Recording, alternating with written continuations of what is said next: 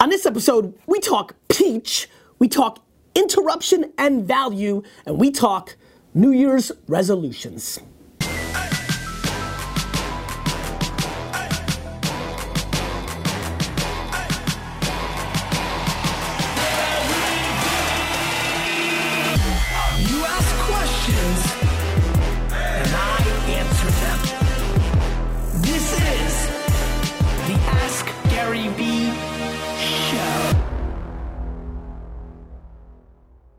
Hey everybody, this is Gary Vaynerchuk, and this is episode 174 of the Ask Gary V Show.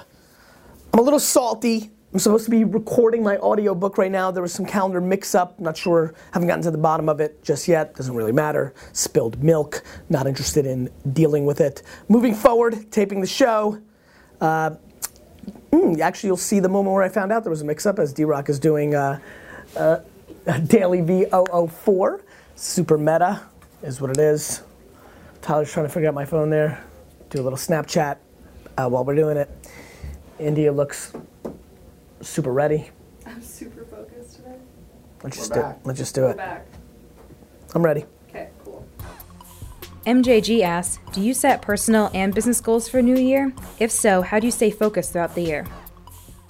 I do not. I have one business goal, which is to buy the New York Jets. Really, my business goal there is to have the game of trying to buy the Jets. I do set personal goals. They come ad hoc. You know, I started taking care of my health in July, not in January. So I don't. I understand why people do. It's a fresh start, makes sense. Whatever works for you. I keep myself in check by talking to myself often. I probably communicate with myself more than most people. It's not like, hey Gary, any kind of weird, kind of like, or silly or interesting stuff. It's just, I think a lot. I ponder a lot. I check myself if I'm happy or focused or what have you. So I don't do anything in the new year. That's, though I tend to do new things in the new year. So, you know, I'm sure this Snapchat hustle has a little bit to do with the new year. But no, I do not. Kevin asks, you are incredibly passionate about Snapchat now. Snapchat's been around a few years. Why now? What's changed? Kevin, I've done this a lot. I did this with Instagram as well. I only get really loud in my career when I think things hit that moment when we're just a year away from mainstream. I'm in love with the moment when something's much bigger than people realize mainstream. Right before I went on to do this show right now, I just retweeted that the White House went on Snapchat, which I think has always been a symbolic kind of thing, media and other things. I have had a good understanding of consumer behavior. A website in 1996, email marketing in 97, Google AdWords, starting a YouTube show. You know, people are just right. I bet you could Google right now, like, why starting a YouTube show is a good idea. I did that 10 years ago. Twitter changed the course of my career. I wrote a book called Crush It that basically speaks about everything that's going on right now on YouTube and Vine and Instagram and Snapchat. The reason I'm passionate now is, even though 2 years ago I was like, ooh, this Snapchat thing is gonna win, the numbers are there. This is the moment right now where I see that window of 12 to 18 months to really land grab at scale before the whole market comes along and tries to do the same. I believe that that's why so many of the people watching the show and watching my content are gonna win. Many people that were already paying attention to me because of what I did on YouTube focused on Twitter and Facebook pages and were successful. Because I didn't yell about Instagram as much because I was very head down on Vayner. That was probably the one. It happened so fast. Yeah. It didn't, like, it happened so fast. It didn't even. You know, it's funny. I know you asked me right before we went on. You want to do something about Peach? I do. It's like Instagram happened so fast that I didn't even have time to like let it go mainstream and then talk about it. So why now? Because it's the moment, my moment. And my moment is defined as the attention graph moment, which is the moment 1 year before something goes completely mainstream when I think something's big enough to really land grab, and I'm not guessing, and I'm not wasting my time, which is what a lot of people ask me. They're like, how do you not waste your time? Easy, because I'm tasting things like peach and Musical.ly, but I'm not all in. It's funny, a lot of you are like, why is he so, I hear a lot of people saying, is Snapchat paying Gary? Oh, Gary invested in Snapchat a year ago.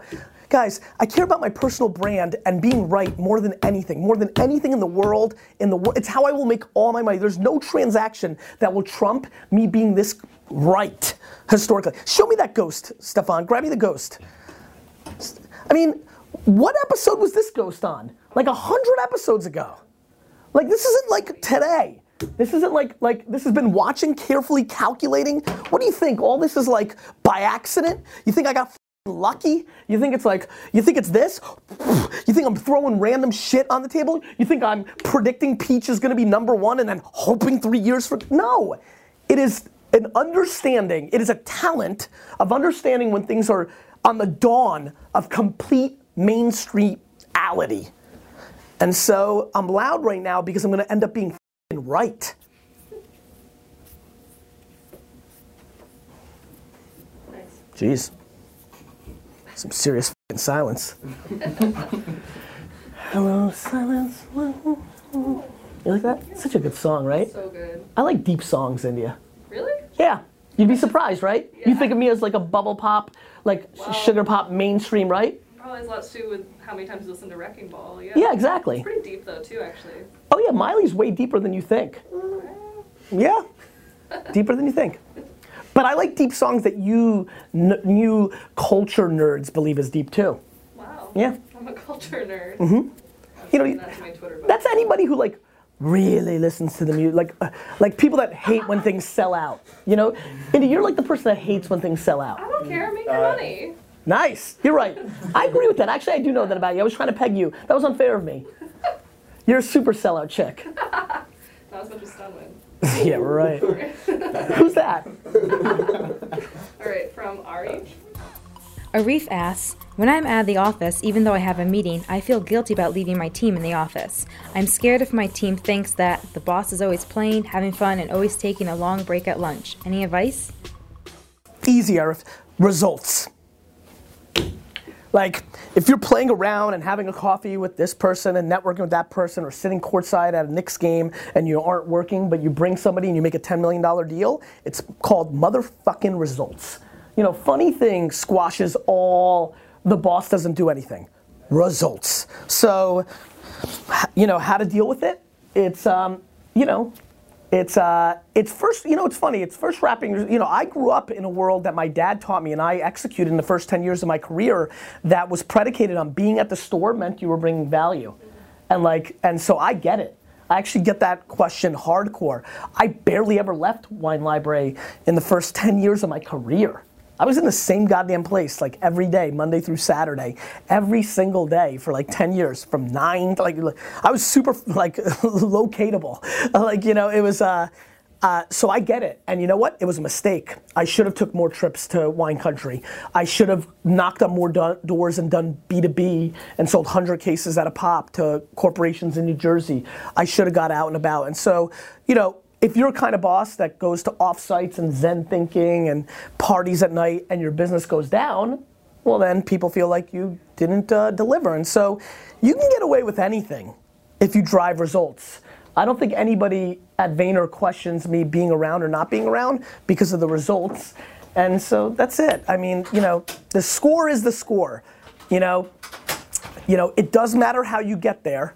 Cheating, doing the wrong things, the moral compass matters. But if you're able to do things on the up and up, then the score is the score. Atia asks, is it a beautiful interruption in your consumer's day a good thing, or should it be seamless? Excuse me? Like a beautiful interruption. Is it, if it interrupts you but it's enjoyable, is it good, or should everything be seamless in a consumer's day? It's good, because you said something very interesting there, India, in your interpretation. I hope I'm right. You said the word enjoyable. Yeah. Guys, there's only value. There's not, seamless and interruption isn't the game, it's value. If one perceives it as valuable, then it's a win. If the greatest looking girl and the girl that Tyler loves the most in the world jumped into this office while he was in the middle of something and kissed him on the lips, he would be happy with that interruption. On the other hand, if I punched him in his face and broke his tooth, that would be a bad interruption. That didn't bring in value, the other one did. It's value, it's not interruption, it's not seamless, it's not these marketing jargon terms, it's value. And so if something, you said enjoyable. Enjoyable is a value. And so it's value. So if you're able to bring value, if somebody runs 3 minutes late to a meeting because you blocked the road on the way to their meeting, which is bad. Time is the asset, I always say. But if they valued what happened in those 3 minutes more than the 3 minutes they lost in the meeting, for example, if that street was littered with rare Jets jerseys and they were free and I got them, I'd be okay with being 3 minutes late because I value that more. If that street was littered with Misha performing a 5-minute play on the street, I value that more than being 3 minutes late. If it was D-Rock asking me a stupid question, I'd be upset. Even though I love D-Rock, the execution of that wasn't as good. So the answer is yes, I think, to the question, which is you can interrupt people all day long. When I talk about marketing, I talk about value much more than seamless or interruption. That trumps everything. And it's perceived value by that individual. It's not what you as a business think is valuable. Oh, everybody's gonna love this because you want them to love it because you want to sell it to them. And some people value something that other people don't. So that's just how that works out.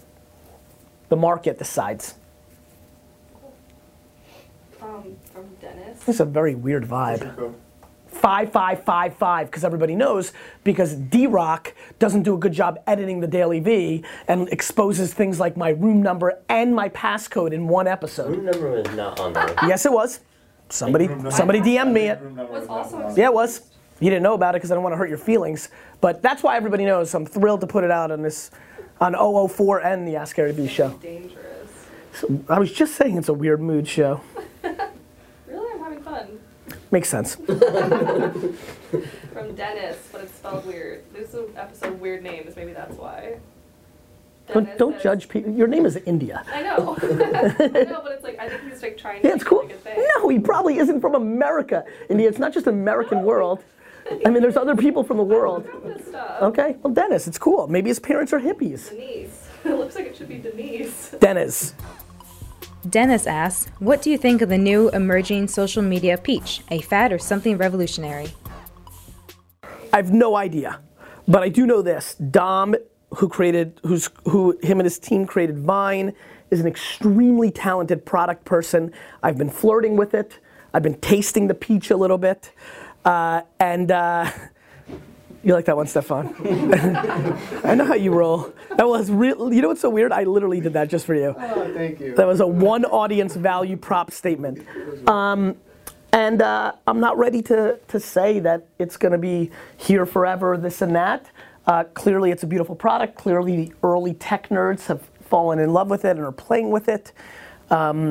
It's got my attention, but very little right now because I'm in a complete Snapchat storm. There's only so many hours in a day. But I'm going to flirt with it over the next couple of weeks, months, watch consumer behavior, see if it's sticky. There's been plenty of apps that have come out in the tech world with enormous fanfare that have had 20, 60, 90. So is it going to be Plurk, which is something a lot of you don't remember from 2008? Is it going to be Daily Booth, which AJ and I thought was going to be the biggest thing ever? Big call by AJ, was right. Basically became Instagram, but it didn't win. Or is it going to become Instagram or Snapchat? So I don't know. I'm excited about it. I think chat apps still have a lot of room, especially something like this. But Path had a lot of users. I was an early investor. I believed in that product. That was revolutionary. But it's not here anymore. It didn't fully win. And so it's an exciting thing. I like watching new trends. I do think, Stefan, you should edit in the corner here while I'm talking about peach. I gotta assume there's a video on YouTube already of like this is what peach looks like and things of that nature. So I guess you can edit that or rip it. I don't give a shit. Yeah, that's it. So that's, by the way, to bring value in a show and not just like to bring real value in a show. That's what I tend to do. I tend to parallel path. I'm always using and squeezing the orange to my hardest on the things that I think have crossed over the hill and have become mainstream items for me and I believe in, you know, Instagram, Facebook, now Snapchat, right? That's what I'm doing over here. And there's always a 3 to 12% of my energies being deployed to the Musical.lys and the Peaches and the Kicks of the world to just keep an eye. Because, by the way, that's what I was doing with Snapchat. Like, I was watching. I've been watching all along. Like, you know, I've been watching. I'm still watching Pinterest 4 years later now to like, when is that moment gonna cross over that it's not just heavy female shopping, aspirational? Is it gonna cross over male? Is it gonna cross over for marketers where I can put infographics, right? LinkedIn, I was watching it, then that content thing happened and influencers a year and a half ago and I jumped. Then they diluted it with Pulse and I jumped back. It's a marketplace of attention, my friends.